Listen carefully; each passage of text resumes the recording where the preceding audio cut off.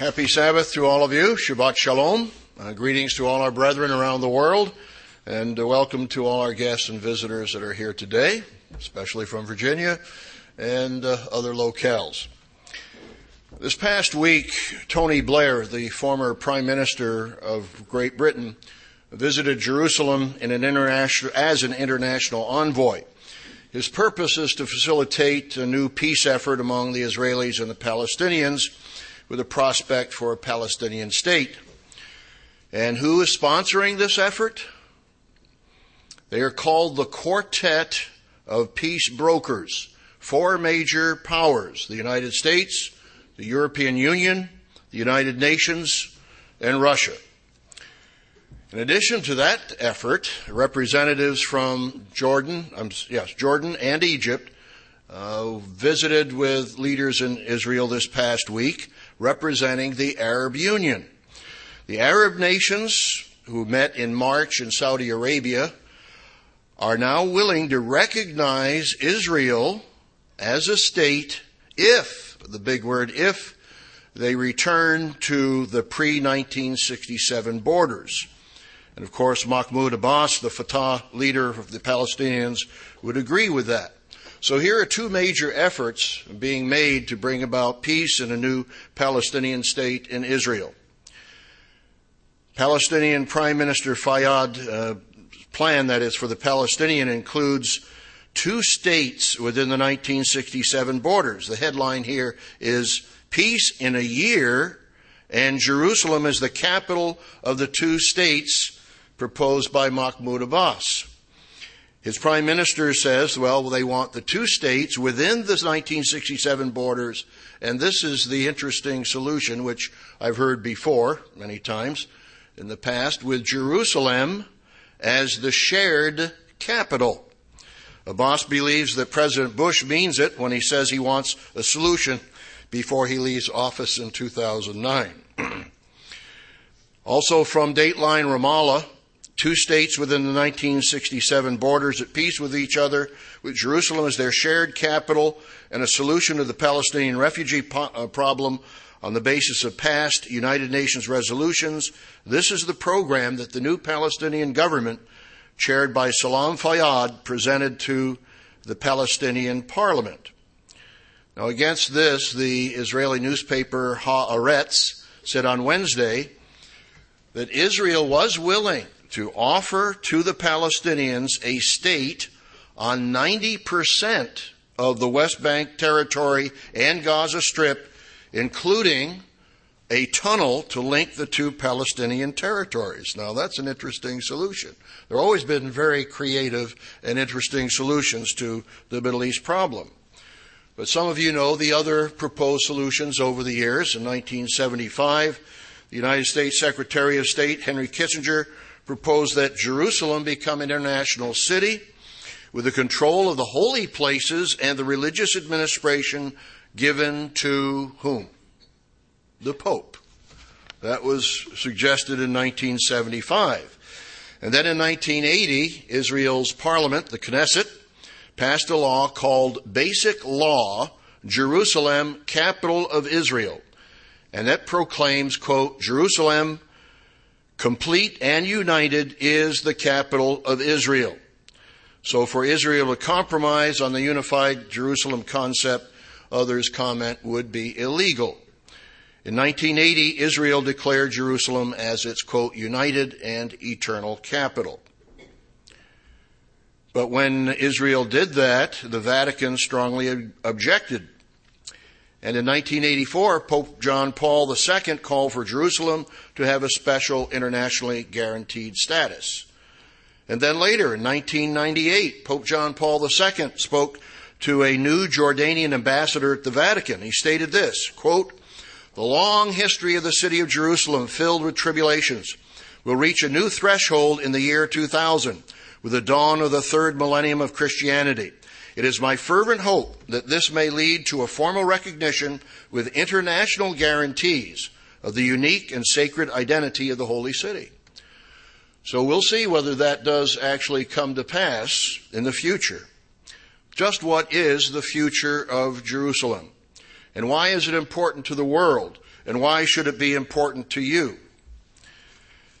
Some years ago, I had been to Jerusalem and had very excited about it, came back to Pasadena, and I gave a Bible study in the Pasadena auditorium. And I asked everyone to raise their hands, how many of you would like to live in Jerusalem? And out of the audience of 700 in the Pasadena auditorium, only 3 people raised their hands. They kind of liked Pasadena rather than they thought of moving to Jerusalem at that time.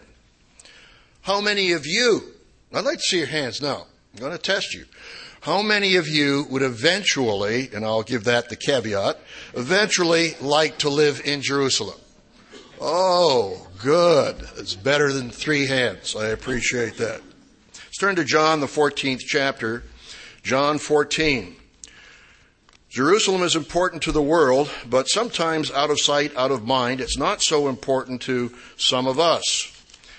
But Jesus was in Jerusalem. Of course, he was in Galilee as well, but he actually taught in the temple in Jerusalem. And the night before he was crucified, told his disciples in verse 1 of John 14, "Let not your heart be troubled. You believe in God, believe also in me." Here is God's Son, the Messiah. "In my Father's house are many mansions," or dwelling places. The NIV has, "In my Father's house are many rooms." The New American Standard Version has, "In my Father's house are many dwelling places." The Darby translation has, "In my Father's house there are many abodes." If it were not so, I would have told you, I go to prepare a place for you. And if I go and prepare a place for you, I will come again and receive you unto myself, that where I am, there you may be also. He was referring to the temple when he said, in his Father's house.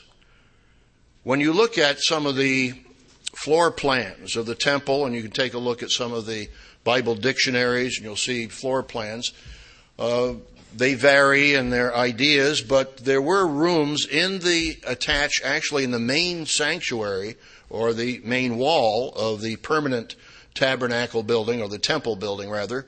There were rooms for the priests. Other floor plans show another section outside of the temple proper where there were rooms for the priests. Those rooms, of course, indicated their office, their responsibilities. And of course, Christ, when he says he's going to prepare a place or abiding places for us, he's not talking just about a location, but about the responsibilities those offices or those rooms symbolize. There were rooms for the priests. Well, let's understand that Christ is preparing a place, a responsibility for you personally. I used to dream of what my room would look like, and you think about I'd like to have waterfalls, in my room, and all kinds of beautiful decorations. But Christ is preparing a place for you. We know Revelation 5:10, that we're called to be kings and priests, and that we'll rule on the earth. And 1 Corinthians 6:2, that the saints shall judge the world. So all of us are going to be kings, priests, and judges. But he says in verse 3 of John 14 that where I am, there you will be also. So where will you be in the future? Most likely you will be with Christ. That where I am, you may be also. Well, where will Jesus live? Where will he dwell? He's in heaven right now, but he's coming back to this earth. Let's turn to Zechariah, the 8th chapter. And if you have time to read Zechariah, the 8th chapter, it's a very inspiring chapter. But let's take a look at verses 3 through 8 of Zechariah 8. Thus says the Eternal, and of course, who is the God of the Old Testament? 1 Corinthians 10:4. The rock that followed them, and that rock was Christ. Thus says the Eternal, Zechariah 8:3, I am returned unto Zion. There is Mount Zion in the Jerusalem area, symbolic of the government and the dwelling place. And I will dwell in the midst of Jerusalem. And Jerusalem shall be called a city of truth, and the mountain of the Eternal of hosts, the holy mountain. Again, mountains are symbolic of government or kingdom, but the Lord says he will dwell. He's actually going to be there in the midst of Jerusalem. And then you have this beautiful picture of the millennium. Thus says the Eternal of hosts, there shall yet old men and old women dwell in the streets of Jerusalem, and every man with his staff in his hand for very age. The streets of the city shall be full of boys and girls playing in the streets thereof. And he says this is very marvelous. And he said in verse 8, I will bring them, and they shall dwell in the midst of Jerusalem. That is his people coming from the east country and the west country in the second Exodus. And they shall be my people, and I will be their God in truth and in righteousness. Where will you live in the future? What city will you call home? Your future home will be Jerusalem. Jerusalem will be the capital of the world. The kingdom of God is going to rule from Jerusalem, and the King of kings and Lord of lords will govern all nations from that capital. Brethren, Jerusalem is very important to God the Father. Jerusalem is very important to the Messiah, Jesus Christ, the King of Jerusalem. And Jerusalem should be very important to you. Now, do you know that your very identity is associated with Jerusalem? Who you are, what you are going to be. Do you know that your very name, your future name, is connected to Jerusalem? Well, let's consider 5 keys today to help you appreciate Jerusalem. 5 keys to help you honor Jerusalem, your future home. Key number 1 is understand the importance of Jerusalem as world capital.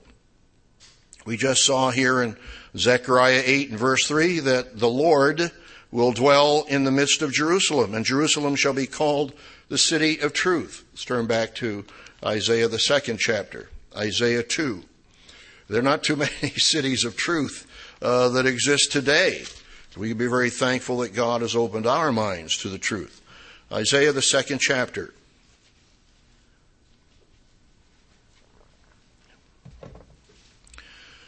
The word that Isaiah, the son of Amoz, saw concerning Judah and Jerusalem. And it shall come to pass in the last days that the mountain of the Eternal's house shall be established in the top of the mountains. So of all the kingdoms and governments of the world, it will be the top kingdom and government, and shall be exalted above the little hills, little mountains. And notice, all nations shall flow to it. All nations are going to submit to this new world government. There will not be an exception. They will either submit or be coerced and persuaded to submit. And many people shall come and say, let us go up to the mountain of the Eternal, to the house of the God of Jacob, and he will teach us of his ways. No, people don't have a teachable attitude today. The nations are selfish. They're ambitious with selfish ambition. They have their own political ideas and ideologies that conflict with God's way of life. But in that time, they will have a change of heart, a change of mind. And he will teach us of his ways, and we will walk in his paths. For out of Zion shall go forth the law and the word of the Eternal from Jerusalem. So Jerusalem will be the center of world government. It will be the center of world education. Let's turn to Isaiah, the 30th chapter, scripture we read during the Feast of Tabernacles, because this is millennial. This looks forward to the time when there'll be a new educational system. He will teach us of his ways. But we are going to be kings and priests. One of the big responsibilities of a priest is to teach. Isaiah, the 30th chapter and verse 19. For the people shall dwell in Zion at Jerusalem. You shall weep no more. He will be very gracious unto you. At the voice of your cry, when he shall hear it, he will answer you. Well, God will answer us, as we heard in the sermonette, if we have that humble attitude, and we'll be humbling ourselves in the fast next week. And though the Lord give you the bread of adversity and the water of affliction, Yet shall not your teachers be removed into a corner anymore, but your eyes shall see your teachers. Remember that Jesus, after his resurrection, appeared to his disciples there in Galilee, and they were out fishing. And Peter saw him, and John says, it's the Lord. And Peter quickly swam to shore, and Jesus had fish ready for them. Well, they brought in some of the fish, and Jesus ate the fish along with some of his disciples. He had already been resurrected. They were able to see him. He was no longer flesh and blood, but he was able to manifest himself so that they could see him. And your ears shall hear a word behind you, because we will be the teachers, along with the major master teacher, of course, Christ. Verse 21, your ears shall hear a word behind you saying, this is the way, walk you in it, when you turn to the right hand and when you turn to the left. So Jerusalem will be the city of world education. And we'll learn more about that millennial education in just a couple more months at the Feast of Tabernacles. And I hope that you're all preparing and planning diligently for the feast, for your travel into where God places his name. So key number 1 is understand the importance of Jerusalem as world capital. Key number 2, to help you honor Jerusalem, your future home, and to appreciate it, is understand the importance of Jerusalem in Bible prophecy. Christ told us to watch. We know Luke 21, if you'll turn there, Luke 21:36. Watch you therefore and pray always. Again, never slacking, because you have a consistent commitment that you're praying every day on your knees, and probably many times throughout the day, being instant in prayer and to pray without ceasing. This is one of the Olivet prophecies, of course, Matthew 24, Luke 21, and Mark 13. And he tells us to watch and pray always, not just that you're going to escape, but you shall be able to stand before the Son of Man. And if we're close to God and to Christ now, as we heard the sermonette, we will be able to stand before the Son of Man, because we're humbling ourselves now. So he told us to watch and to be alert and to prayer, to be watch of the signs of the times. I hope you saw Dr. Meredith's telecast last week, Christ's command to watch. Turn back to verse 20. Here we find one of the key elements of Jerusalem in Bible prophecy. Verse 20 of Luke 21. And when you shall see Jerusalem compassed with armies, then know that its desolation thereof is near. Then let them which are in Judea flee to the mountains, and let them which are in the midst of it depart out, and let them that are in the countries not enter into it. So this was, of course, happened during the time of the Christians, around 70 A.D., before Titus finally sealed the city, and no one was able to escape. That the Christians were able to escape to a small area called Pella, and that's mentioned in Christian history. But he said in verse 22, these be the days of vengeance, that all things which are written may be fulfilled. So there is a parallel to now and to the future. We need to be watching Jerusalem to see what will happen there. It says, they shall fall by the edge of the sword and be led away captive, verse 24, into all nations. And Jerusalem shall be trodden down of the Gentiles until the times of the Gentiles be fulfilled. And while those in Israel are excited about being Israelis, and they are very sensitive to their survival as a state, God says they are going to be punished, that there is going to be a change of government in Jerusalem. The Gentiles are going to trodden it down. Now, let's turn back to Matthew 24. Matthew 24. Again, I hope you saw a few weeks ago, July 8th, the telecast, End Time Powers of Middle East by Mr. Wallace Smith.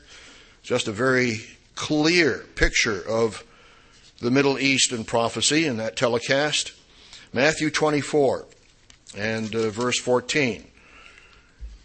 And this gospel of the kingdom shall be preached in all the world for a witness unto all the nations, and then shall the end come. And thank you for those of you who are helpful in getting us on public access stations. We're now on over 200 stations, telecast stations around the world, and very encouraged by the doors that God is opening up. But we have at least 70 or 80 of our brethren that are going to public access stations every week and putting in the tapes that come out from headquarters. So if some of you are in other areas that we don't have the telecast, call Mr. Pyle, and he'll give you some guidelines as how to contact a local public address station so that we can get on that particular station or in that particular city. Now notice verse 15, which is key for all of us. When you therefore shall see the abomination of desolation spoken of by Daniel the prophet, stand in the holy place, and the holy place is where? In Jerusalem. It was interesting, I was reading, just doing some research on the Temple Mount, and one of the Jewish approaches is that the story was that when Titus came into Jerusalem, the emperor wanted everything destroyed, but one of the four commanders left the western wall standing. And he apparently didn't carry out his order. And so he asked, why didn't you do what the emperor wanted you to do? He said, well, I wanted the emperor to see how great a destruction he brought upon the city, so I left the western wall standing. And of course, the Jewish take on that is that, well, the holy presence was in the west. That is, the Holy of Holies, when the second temple was there, the temple is oriented west to east, with the entrance on the east, the Holy of Holies being on the west. So they felt, well, here holiness and God's presence is in the west, and the western wall is still standing. That's one perspective that some of the Jewish religious authorities have. But we need to be aware of a holy place there in Jerusalem where this abomination of desolation will be set up, and most of you know we've explained that, 2 Thessalonians, the 2nd chapter, that there is one who's going to call himself God, standing in the holy place, proclaiming that he is God. If you want to know more, again, about the abomination of desolation, I hope you've read the Middle Eastern Prophecy booklet, and has more detail, of course, than we can cover in today's sermon. But you need to be watching the Middle East. Revelation, the 11th chapter. So understand the importance of Jerusalem in Bible prophecy. It's the focal point for the ultimate destruction of the world system and the establishment of the kingdom of God. Revelation 11. Verse 1, and there was given me a reed like unto a rod, and the angel stood, saying, rise and measure the temple of God and the altar and them that worship therein. But the court which is without the temple leave out, and measure it not, for it is given unto the Gentiles, and the holy city shall they tread under foot 42 months. So Jerusalem will be trodden down, as we read back in Luke 21, by the Gentiles. Of course, this is during the day of the Lord. The day of the Lord, as you know, is the last year preceding the return of Christ. It consists of the 7 trumpet plagues, and the last trumpet plague consists of the 7 last plagues. And one of those last plagues is what we refer to in shorthand, Armageddon. You turn over to Revelation 16 and verse 15. Behold, I come as a thief. Blessed is he that watches and keeps his garments, lest he walk naked and they see his shame. And he, or they, that is the demons, mentioned back in verse 13 and 14, gathered them, that is the kings of the earth, into a place called in Hebrew tongue Armageddon. And the 7th angel poured out his vial into the air, and there came a great voice out of the temple of heaven from the throne saying, it is done. Of course, these armies gather there, but they go down south to Jerusalem, to the valley of Jehoshaphat. And we'll maybe get to that here in a minute. Joel, the 3rd chapter. Joel, the 3rd chapter. All the armies of the earth And we've Eastern armies combined with the Western armies and come down to Jerusalem. In Joel, the third chapter. Joel, the third chapter, and verse 1. For behold, in those days and in that time when I shall bring again the captivity of Judah and Jerusalem. King James expression, bring again the captivity. That means they're going to be released. They're going to be delivered from captivity. And I will also gather all nations who will bring them down into the valley of Jehoshaphat and will plead with them there for my people and for my heritage Israel, whom they have scattered among the nations and parted my land. So they come down there, and it says in verse 12, let the heathen be wakened and come up to the valley of Jehoshaphat, for there will I sit to judge all the heathen round about. In Zechariah, the 14th chapter. So that's south of Jerusalem. There's a huge valley. The Kidron Valley is very narrow, very limited. But it widens out as you go south from Jerusalem, opens up into a very large valley. Zechariah, the 14th chapter, I just described here in verse 12. And this shall be the plague wherewith the Eternal will smite all the people that have fought against Jerusalem. Zechariah 14:12.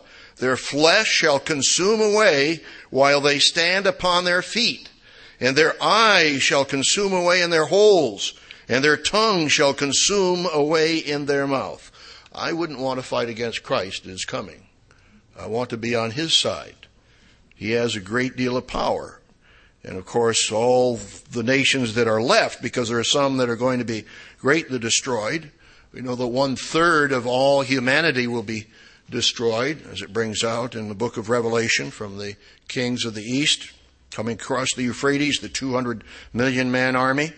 Zechariah 14, verse 16. So all the nations that are left, that survive the judgment of God, which came against Jerusalem, shall even go up from year to year to worship the King, the Eternal of hosts. They will come up to Jerusalem. So understand the importance of Jerusalem in prophecy. Key number 3 is to understand the importance of Jerusalem to Jesus Christ. How important is Jerusalem to the Messiah? If it's important to him, it should be important to us. Let's turn to Hebrews, the 7th chapter, Hebrews 7.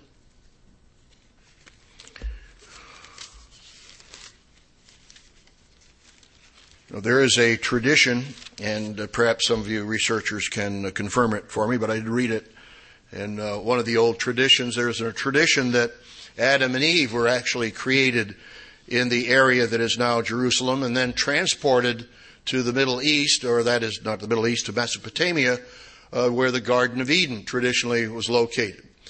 Because it says, when you read in Genesis 2 and 3, it said that God created Adam and Eve and placed them in the Garden of Eden. It didn't say that he created them in the Garden of Eden. So that's one tradition. Hebrews, the 7th chapter, talking about the focus of Jerusalem and its importance. Hebrews 7, verse 1.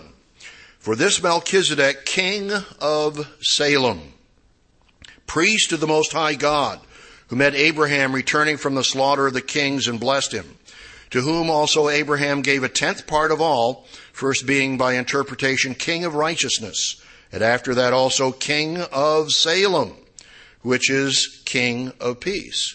Jerusalem simply means city of peace. It's not had that much peace, but that's what it means. In Christ, that is, the Melchizedek, the king of Salem, was king and met Abraham. Now notice verse 3, without father, without mother, without descent, having neither beginning of days nor end of life. Some of the commentators say, well, he must have lost the papers of his genealogy because they didn't know who his father was, but is that what happened? If that were true, you can get the truth on it by the next sentence. But made like unto the Son of God, abides right now, he lives now as a priest continually. And who is that? It's our great high priest, Jesus Christ. He lives continually. They didn't lose his genealogy. He was without father or mother. And he was the God of the Old Testament. And so they paid tithes. Abraham paid tithes to Melchizedek. And the whole point of the book of Hebrews is the priesthood book, trying to help the Jews in the Holy Land to realize before the great tribulation of its day of 70 A.D. that they needed to repent and to change from the Levitical priesthood to the Christian Melchizedek priesthood. And this is very persuasive all the way through the whole book of Hebrews. For the priesthood, verse 12, being changed, there is also made a necessity a change of the law. That is, the administration of tithing no longer goes to the Levitical priesthood, but to those under the Melchizedek priesthood. So who was king of Salem? It was the one who was Christ. And you can look back, we won't take time now, but read back the story in Genesis 14, verses 17 through 20, when Abraham met him and they brought out bread and wine. Could that have been symbolic or a precursor or a prescient of the Passover? Well, you know a little bit of the history of Jerusalem, and that is, of course, after the Exodus, Joshua conquered the Promised Land, and they came to the city called Jebus, which was Jerusalem. It's called Jebus. That's Joshua, the 18th chapter. I won't turn back there. Just give you a thumbnail sketch here.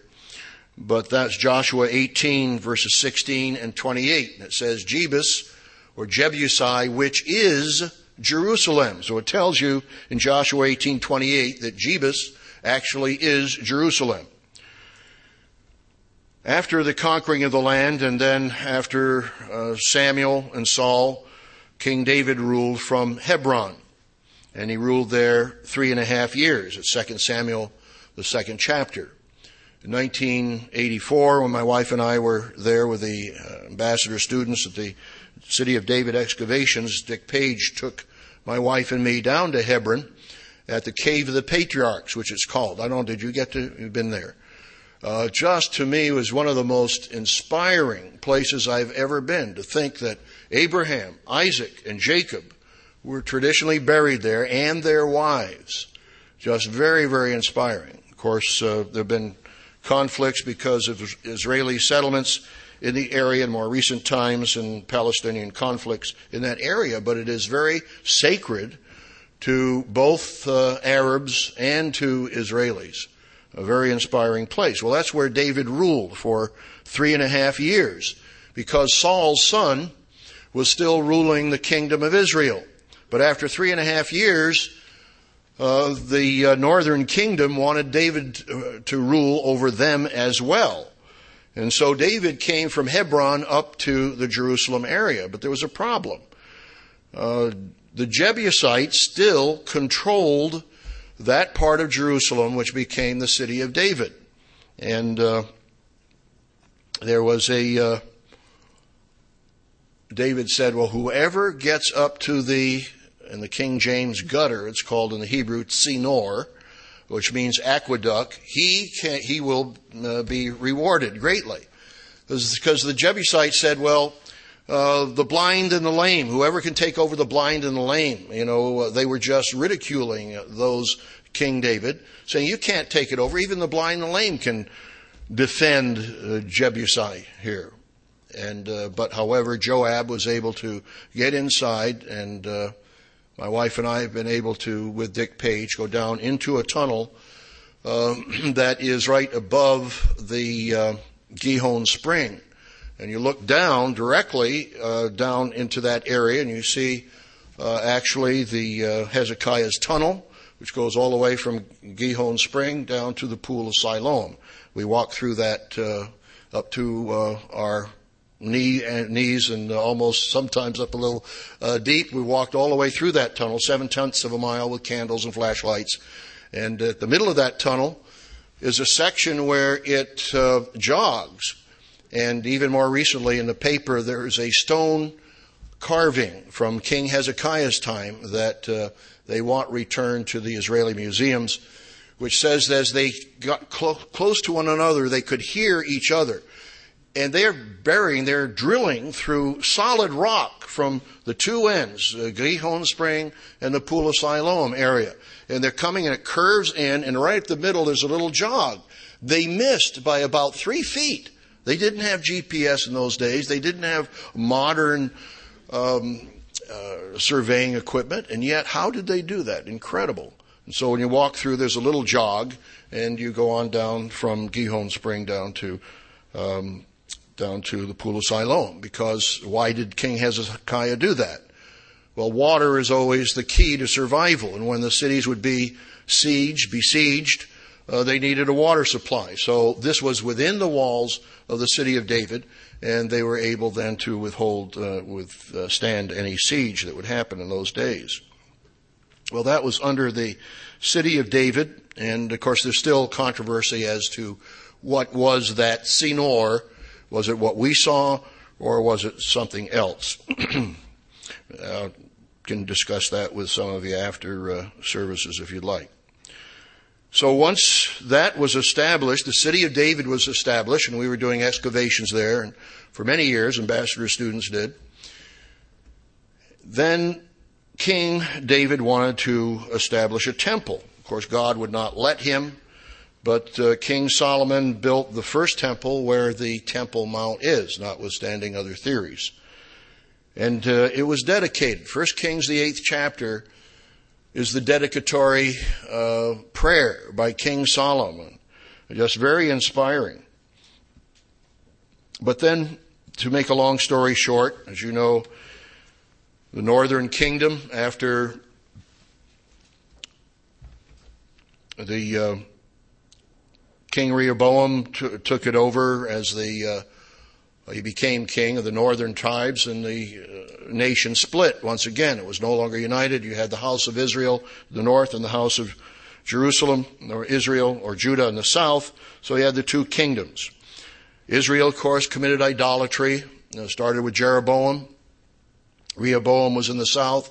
And after so many years, a couple of centuries, then God took Israel into captivity through Assyria. And what years were those? Test question number 1. When did Israel go into captivity? 721 to 718 BC. And God said Judah did worse. He sent Jeremiah, other prophets, warning Judah to repent. They didn't repent. They didn't think as long as the temple's there, nothing's going to happen. But then God brought King Nebuchadnezzar for Judah's captivity from what years? Question number 2. 604 to 586 BC. And of course that's when Daniel and his 3 friends in one of the earlier captivities was taken to Babylon. And the temple then was destroyed in 586 BC. The people were, of course, in Babylon, and they kept remembering Jerusalem. You know the psalm that said, if I forget you, Jerusalem, let my right hand forget its skill. If I don't remember you, Jerusalem, let my tongue cleave to my mouth. So even in captivity, the exiles remembered Jerusalem. And we need to remember Jerusalem and be aware of it perhaps more consciously than we are. There was an exile back into Jerusalem under Zerubbabel, and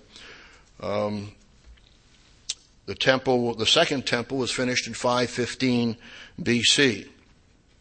And then the Messiah comes to that second temple. Let's turn to Malachi, the 3rd chapter, Malachi 3.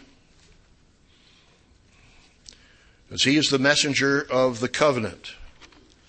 So under Ezra and Nehemiah, the exiles returned to Jerusalem, and the second temple was built. Malachi, the 3rd chapter, and verse 1. Behold, I will send my messenger, and he shall prepare the way before me. And the Lord whom you seek shall suddenly come to his temple. even the messenger of the covenant whom you delight in. Behold, he shall come, says the Eternal of hosts. And then verse 2 transitions into the second coming. Who may abide the day of his coming? And who shall stand when he appears? For he is like a refiner's fire and a fuller's soap. And he's going to refine and purify the sons of Levi. But he came to the temple as the Messiah. Jesus taught in Jerusalem. We need to understand the importance of Jerusalem to Jesus Christ. He was king of Jerusalem. He was Melchizedek, the king of Salem. Turn to Luke, the 19th chapter, Luke 19. Here he was teaching in the temple daily. Verse 47, Luke 19. But the chief priests and scribes and the chief of the people sought to destroy him and could not find what they might do, for all the people were very attentive to hear him. So Jesus taught at the temple. He gave the parable of the nobleman, or the parable of the pounds or minas. And then in verse 29, we have the story of what is called the triumphal entry into Jerusalem. When we were taping in 1992, the World Tomorrow telecast, which I did a 2-part series on the Jesus of Jerusalem. And we had it down below in the Kidron Valley. We had a donkey, and I was doing some narration, and we were looking up towards the Temple Mount. And here at the Temple Mount is the Eastern Gate, or the Golden Gate. It's all sealed up now. You imagine Christ coming down from the Mount of Olives on that donkey, and what you read here is astounding. You know, he was despised by the Pharisees. They wanted to kill him. But notice what the people did. Verse 36. As he went, they spread their clothes in the way. And when he was come near, even down now at the descent of the Mount of Olives, so he's coming down the western side of the Mount of Olives into the Kidron Valley, and then back up again to the Temple Mount through the Golden Gate, the whole multitude of the disciples began to rejoice and praise God with a loud voice for all the mighty works that they had seen, saying, Blessed be the King that comes in the name of the Lord, peace in heaven and glory in the highest. And some of the Pharisees from among the multitude said unto him, Master, rebuke your disciples. And he answered and said unto them, I tell you that if these should hold their peace, the stones would immediately cry out. Here is the king of Salem coming back into his city on a donkey, fulfilling some of the prophecies of the Old Testament. And here was the king. And many of the disciples recognized who he was, that he was the king of Israel. He was the king of Jerusalem. But notice verse 41. Did Jesus really have an attachment to that city? And when he was come near, he beheld the city and wept over it, saying, If you had known, even you, at least in this your day, the things which behold belong to your peace, but now are hid from your eyes. For the day shall come upon you that your enemies shall cast a trench around you, and compass you round, and keep you on every side. And they shall lay you even with the ground, and your children within you. And they shall not leave in you one stone upon another, because you knew not the time of your visitation. They didn't acknowledge the king coming to their city. When you read Josephus and about the close to 1 million people that died in the siege when Titus surrounded the city, they paid a penalty. And he went into the temple and began to cast them out that sold therein, and them that bought, saying unto them, It is written, My house, the temple, is the house of prayer, but you have made it a den of thieves. Jesus wept over Jerusalem.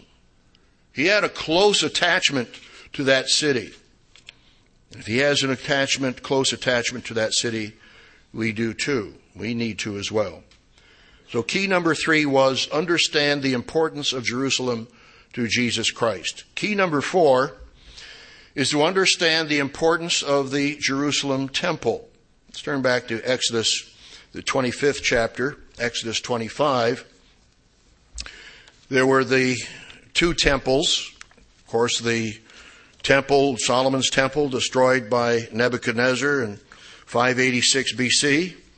Then the second temple, built under Ezra and Nehemiah, which was expanded upon by King Herod in Jesus' day. And of course the disciples were very impressed. Lord, look at these big stones here. And of course huge stones weighing many tons each that were put into the temple. And Jesus said there will be not one stone left upon another, as he told them there in Matthew 24. But what was the symbolism of the temple? What was the meaning? Here before the temple was the tabernacle. And they took that up, and God gave Moses instructions on the very design of the tabernacle. And again, that's a study in itself. There's symbolic meanings of the pillars and of course the altars, the incense, the bread, the offerings. Quite a interesting in-depth study of the symbolism of the tabernacle and the offerings can be very inspiring. Exodus 25 and verse 8. He's describing the various offerings and what they needed, the materials they needed for the tabernacle. Verse 8 of Exodus 25. And let them make me a sanctuary that I may dwell among them. So what was the purpose of the tabernacle? That it would be symbolic of God dwelling among them. Now, of course, he said later in Isaiah 66, what are you doing? Building me a temple? Don't you know that the earth is my footstool? But this was under God's instruction. And they had that tabernacle among them for those years of wandering in the desert. And the cloud appeared, a pillar of cloud by day and a pillar of fire by night that led them throughout those 40 years of wandering. But that was symbolic that God was among them. He dwelt in them. And of course, I hope that all of you realize when we talk about the human body, as it says in 1 Corinthians 6, verses 19 and 20, that know you not that your bodies are the temple of the Holy Spirit, which you have of God, and you are not your own. So God lives in us through His Spirit. Christ lives in us by His Spirit. But the temple, the tabernacle at that time was symbolic of the presence of Christ. Then, of course, we already discussed the matter of the two temples. Of course, within that tabernacle was the Holy of Holies, into which the high priest entered just once a year on the Day of Atonement. Solomon built the first temple. We already mentioned that. The dedication is in 1 Kings, the 8th chapter. Also 2 Chronicles 6 and 7. Let's turn to 2 Chronicles 7. Again, to see how important the temple was in Jerusalem. Again, symbolic of God's presence, the Holy of Holies particular. 2 Chronicles, the 7th chapter. We've had sermons on relating to this. Verse 1, Solomon had offered a prayer of consecration and dedication in chapter 6. In chapter 7, verse 1, now when Solomon had made an end of praying, the fire came down from heaven and consumed the burnt offering and the sacrifices, and the glory of the Lord filled the house. So here was a great miracle. And the priest could not enter, verse 2, into the house of the Eternal, because the glory of the Lord had filled the Lord's house. And then the famous verse 14, which I hope all of you have marked. If my people, which are called by my name, shall humble themselves and pray and seek my face and turn from their wicked ways, then will I hear from heaven and will forgive their sin and will heal their land. Solomon's temple was built, but then in 586, as I mentioned earlier, Nebuchadnezzar's Babylonian army destroyed the temple. What day was it that they destroyed the temple? This past Tuesday was July 23rd, but on the sacred calendar, it was what date? The 9th of Av. In the Hebrew calendar, it's called Tisha B'Av, the 9th of Av. Tisha is for the number 9 in Hebrew, and Av is the 5th month. We might turn to Zechariah, the 8th chapter. I mentioned it earlier as a very inspiring chapter. which I hope that you can read. But here's another aspect of what happened on the 9th of Av. It is called the Fast of Av. So this past Tuesday was the fast of the 4th month that many of the Jews observed and would have been fasting this past Tuesday. Why? Well, we'll see in a moment. But let's get back to Zechariah, the 8th chapter. Zechariah 8 and verse 19. Thus says the Eternal of Hosts, the fast of the 4th month and the fast of the 5th. So this past Tuesday was the fast of the 5th month. The month Av is the 5th month in the Hebrew calendar. And the fast of the 7th, this is another fast, not the Day of Atonement, but also within the month of Tishri. And the fast of the 10th shall be to the house of Judah joy and gladness and cheerful feasts. Therefore love the truth and peace. That hasn't happened yet. That's future. That's during the millennium. That these 4 fasts, one of which was just this past Tuesday. Why? Because it's reflecting back on the tragedy of the destruction of the Temple of Jerusalem by Nebuchadnezzar on the 9th of Av in 586. And what was the date of the destruction of the temple in 70 A.D.? The 9th of Av. So both temples were destroyed on that date. And other Jewish commentaries try to look at the calendar from the time of Pentecost. That is when the children of Israel came out of Egypt to Mount Sinai. And they realized, well, how long was it when the spies went in to see the promised land? And they came back and gave an evil report, and Joshua and Caleb were very positive, but all the others were rebels. And what pronouncement was made? You will not go into the promised land because of your rebellion. You will wander for 40 years. And some of the Jewish commentaries believe that that also was the 9th of Av. In any case, here is a feast of the 5th month, which is going to be turned into joy later on. Psalm 137, I referred to that before. How shall we sing the Lord's song in a foreign land? If I forget you, O Israel, O Jerusalem, let my right hand forget its skill. If I do not remember you, let my tongue cling to the roof of my mouth. If I do not exalt Jerusalem above my chief joy.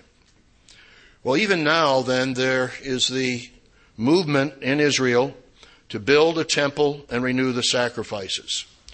Just recently, in the Jerusalem Post, just a couple weeks ago, matter of fact, July 13th through 19th, was an editorial titled, "The World Needs the Temple." The author, Rabbi Shlomo Riskin, refers to Tisha B'Av, which I've referred to as the fast of the 5th month, and the other 4 post-exilic fasts based on the historic significance. He writes, the temple is to be the beacon from which this message, that is the world peace under our God of love, is his message. The temple is to be the beacon from which this message goes forth, inspiring nations to beat their swords into plowshares and their spears into pruning hooks, and usher in the time when nation shall not lift up sword against nation, humanity will not train for war anymore. And Riskin concluded the article in the Jerusalem Post by saying, quote, only a temple teaching absolute morality in the city of peace can secure the future of freedom in our global village. Let me repeat that. It's true. But it's not in this day and age. It will be from a temple in the future, not now.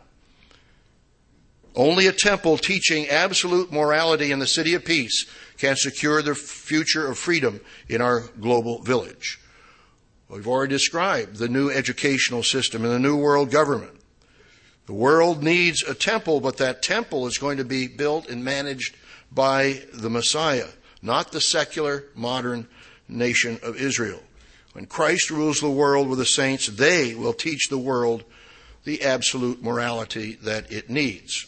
Now, don't get me wrong. I'm not saying that there will not be a third temple before. In fact, some of the Jews believe, and perhaps Mr. Clore can clarify this, many of the Jews believe that the third temple will be built by the Jews.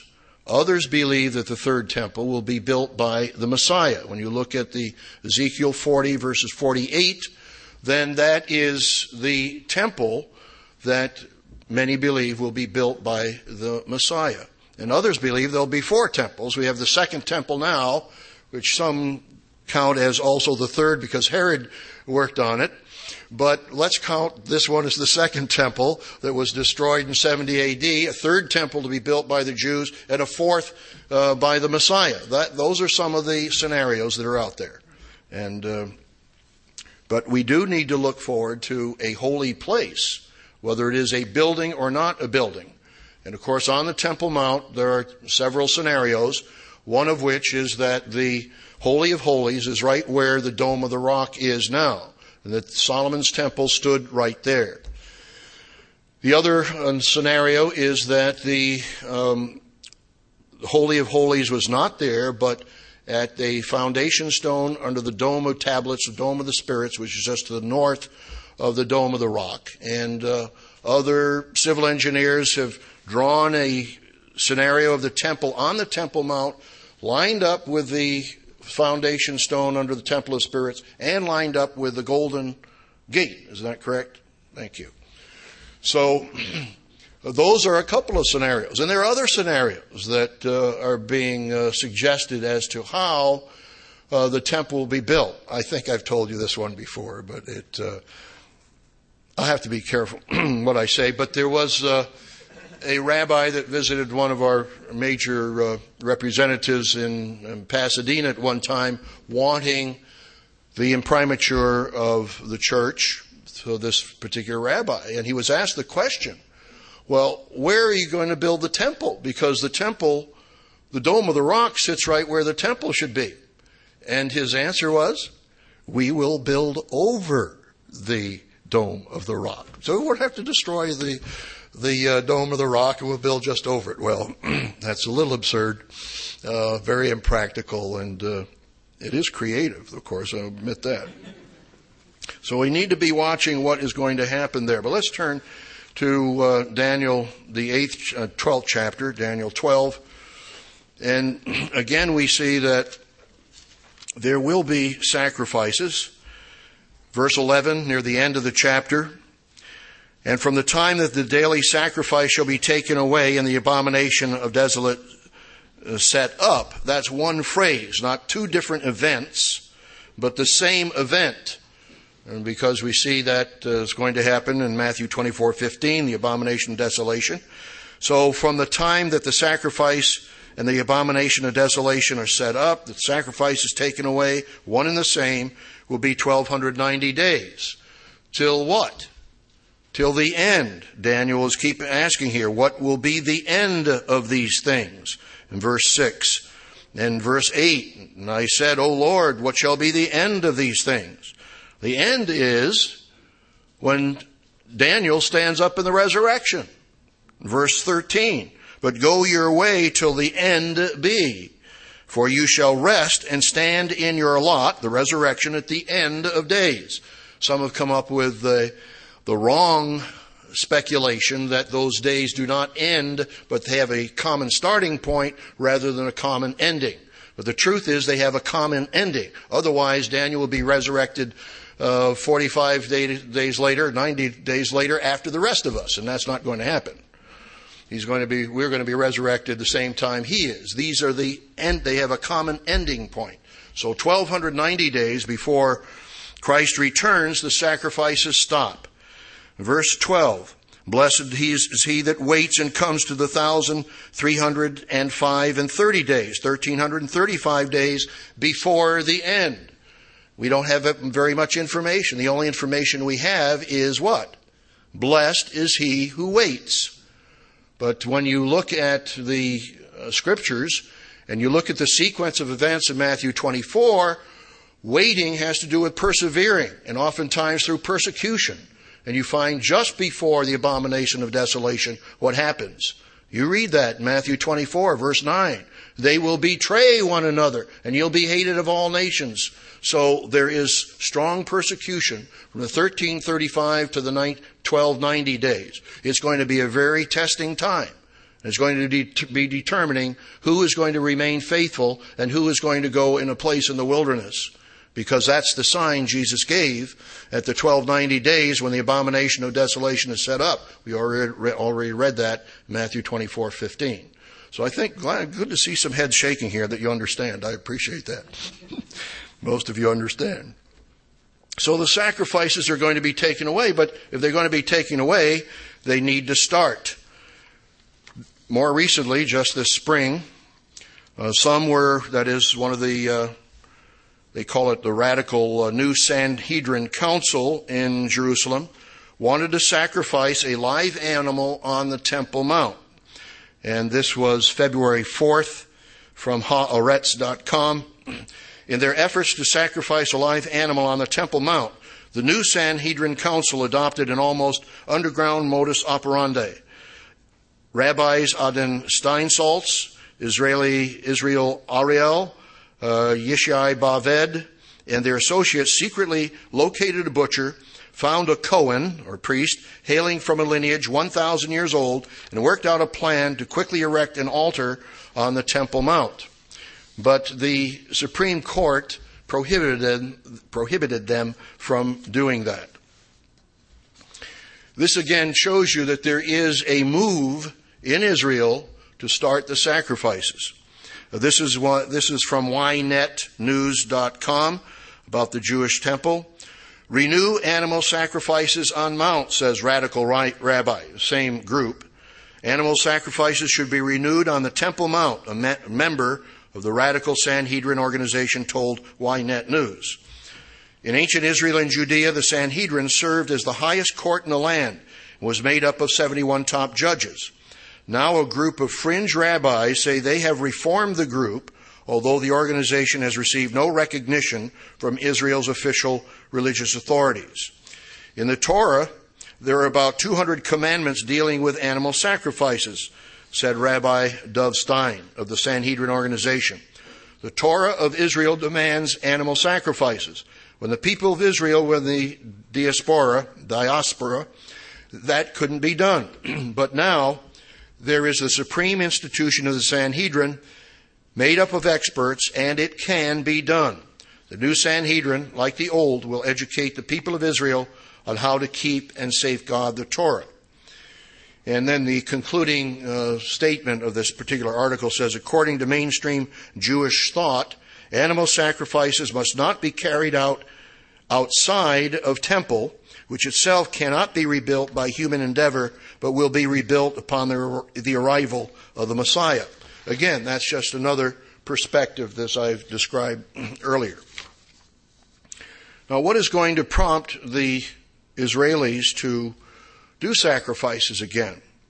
I won't turn there, but it tells us in Hosea 6 and verses 1 and 2 that when Judah sees its wound, it goes to Assyria, or Ephraim goes to Assyria.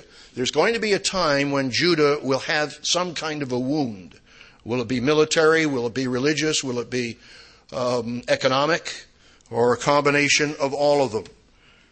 Will it be some kind of a national tragedy that will prompt Israel to begin the sacrifices once again? Many in Israel realize that there are many sins for which Judah is going to be judged. We often think of the Israelis as being religious, but it's been estimated that just over half of Israeli Jews identify themselves as Hiloni, Hiloni, which means secular. Half of the Israelis consider themselves secular. They're not religious. About 15 to 20% consider themselves what we in the United States would call Orthodox. The remainder, about a third, consider themselves Masorti, or traditional in their observance, though they do not follow all the strictures of Orthodox Judaism. So will God judge Israel for its sins? Half of them are secular. The Israel pro-life group Efrat, E-F-R-A-T, Efrat, asserts that nearly 2 million babies have been aborted in Israel since 1948, and that close to 1,000 Israeli women each week are choosing to have an abortion. And so there are Israelis who realize that there are the sins of Judah ongoing for which the nation may be judged. Rabbi Yehuda Levin of Jews for Morality wrote in an article in September 2003. It was titled, "The Silent Holocaust in Israel. Abortionists kill more children than terrorists." He states, quote, "In the 55 years since the founding of the State of Israel, we could project a figure of about 2 million abortions. Should we be surprised that the sword has been unleashed against our people in the Holy Land? Question mark, end of quote. So there are those that realize what is going on. Here is abortion. And here's the illegal sex industry going on where, according to Associated Press, CBS.com, March 2007, between 3,000 and 5,000 women have been smuggled into Israel over the past 4 years in a burgeoning illegal sex industry, according to a parliamentary committee report issued Wednesday. Zahava Galon, who heads the Committee Against Trade in Women, said the 4-year inquiry showed how women are smuggled across the Egyptian border into Israel and along the way raped, beaten, and then sold in public auctions. Most of the women are from the former Soviet Union. These are abominations in Judah today, and God is going to judge them for that. And then there have been the homosexual pride parades, which, of course, are openly approved by the court in Israel, that they can have the same kind of legal benefits governmentally by being associated as homosexuals. So Judah has got to have some repentance, and there is going to be a need for the temple and a need for renewing of the sacrifices. The temple is symbolic of God's presence. It's symbolic of the way of truth and God's way of life. As the Jerusalem Post article said, the world needs the temple. Well, it needs God's temple and God's way of life. Key number 4 to appreciating Jerusalem is understand the importance of the Jerusalem temple. Key number 5 is understand the importance of Jerusalem to you personally. Let's turn to Revelation, the 3rd chapter. Revelation 3.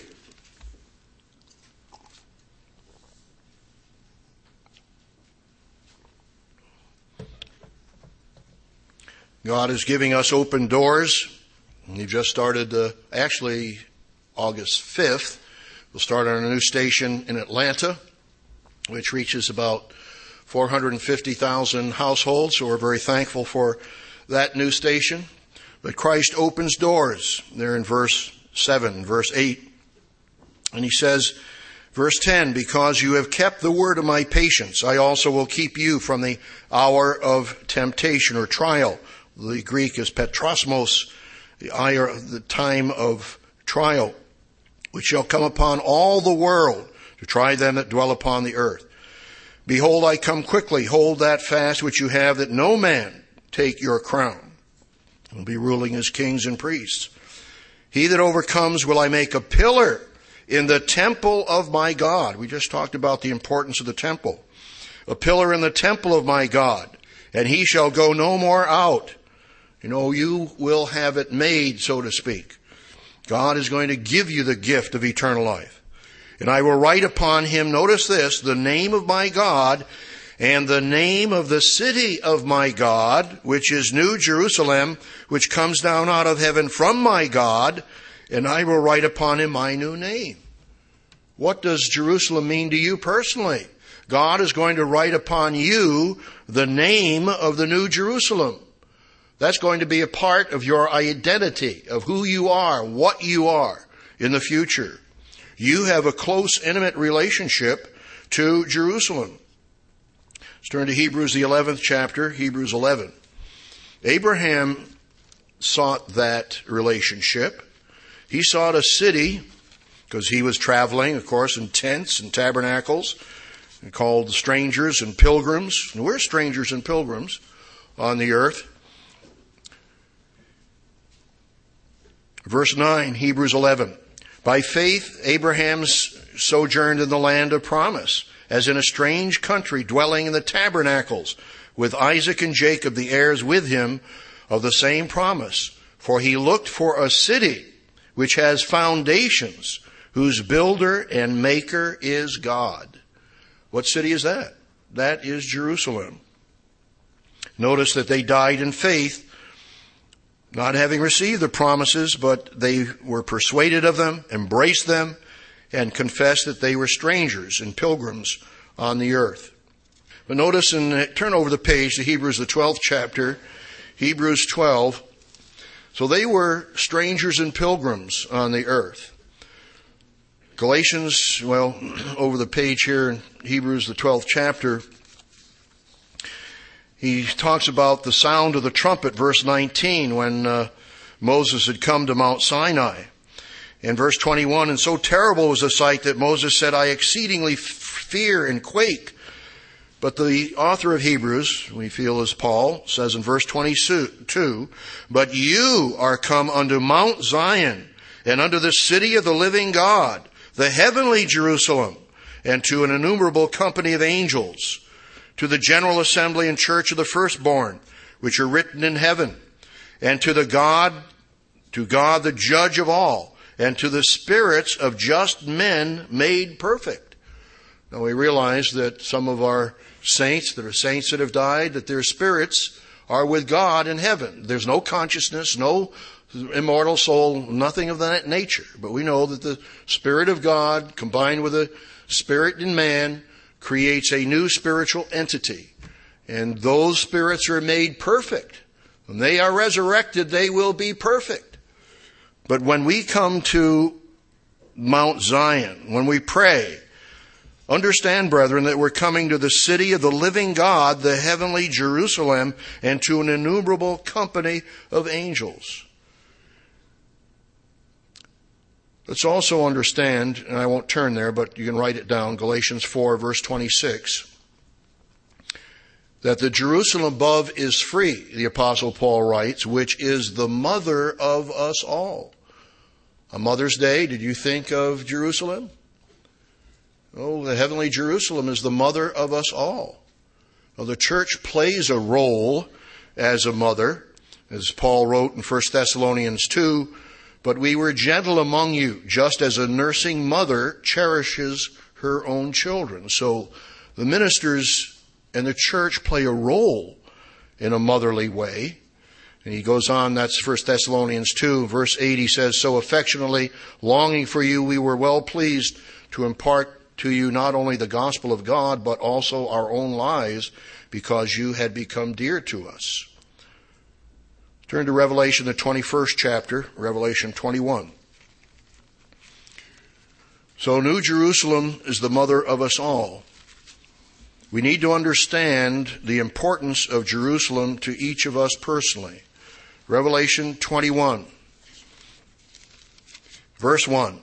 And I saw a new heaven and a new earth, for the first heaven and the first earth were passed away, and there was no more sea. Why was there no more sea? Well, you read in 2 Peter 3, verse 9, that the whole earth is melted with molten lava. It's just purified. There are no more human beings left. There are no more remnants of human beings left, of sin. God the Father is coming down to this earth, but first it must be totally purified. Of course, this is after the millennium, after the white throne judgment. And then he goes on to say in verse 2, John says, I saw the holy city, New Jerusalem, coming down from God out of heaven, prepared as a bride adorned for her husband. And all this beautiful inspiration here, there will be no more death, nor sorrow, nor crying, nor pain. Verse 4, for the former things are passed away. Verse 7, he that overcomes shall inherit all things, and I will be his God, and he shall be my son. But the fearful unbelieving, abominable, murderers, whoremongers, sorcerers, idolaters, all liars shall have their part in the lake which burns with fire and brimstone, which is the second death. And there came unto me, verse 9, one of the seven angels, which had the seven vials full of the seven last plagues, and talked with me, saying, now this is important. Come here, I will show you the bride, the Lamb's wife. Now, who's the bride of Christ? The church is. We are. Read back in Revelation 19. He says the marriage of the Lamb is come and his wife has made herself ready. Revelation 19:7. And now he says, Revelation 21:9, I will show you the Lamb's wife. What is he talking about? Verse 10. And he carried me away in the Spirit to a great and high mountain and showed me that great city, the holy Jerusalem, coming down out of heaven from God. Who's going to be dwelling in the New Jerusalem? The Lamb's wife. Who is the Lamb's wife? Those who are in the first resurrection. So we will have a special city. That's why he tells us in Revelation, the 3rd chapter, tells the Philadelphians, I will write upon you the name of the New Jerusalem. The bride of Christ will be living in the New Jerusalem. And then he gives the awesome description of it, the glory of the city, the foundations, the size. It's verse 16. It lies foursquare. The length is as large as the breadth. And measured the city with a reed 12,000 furlongs. So this is 1,500 miles high, 1,500 miles wide, 1,500 miles deep. It could describe a pyramid or it can describe a cube. We feel that it's more the size, shape of a cube because that's the Holy of Holies, where the presence of God was. And this will be on a purified earth. Now you are supposed to be a pillar in the temple of God. Verse 22. And I saw no temple therein, for the Lord God Almighty and the Lamb are the temple of it. And if you're the pillars and God and Christ are the Lamb, are the temple, you have an intimate relationship with God the Father and with Christ. Verse 24, and the nations of them which are saved shall walk in the light of it, and the kings of the earth do bring their glory and honor into it. So we will be looking forward to the New Jerusalem. Key number 5 was, understand the importance of Jerusalem to you personally. Today, Jerusalem faces future conflict and occupation by European superpowers. In Psalm 122 and verse 6, it tells us, pray for the peace of Jerusalem. May they prosper who love you. Christ is going to stand on the Mount of Olives. He's going to dwell in Jerusalem, the city of truth. And he said, where I am, there will you be also. So when you think of Jerusalem, think of your relationship to Christ as the bride of Christ. Think of your serving the King and the nations from Jerusalem, the future capital of the world. Think of the resurrection and the kingdom of God on earth when we're crowned as kings and priests in God's royal family. And think of your ultimate dwelling with God the Father in the New Jerusalem. As he tells us, he that overcomes will I make a pillar in the temple of my God. So, brethren, Christ will dwell. He will live in Jerusalem. Will you be there with him as his faithful wife and bride? Let's rejoice that we will live in the city of peace that will be the city of Jerusalem forever and ever.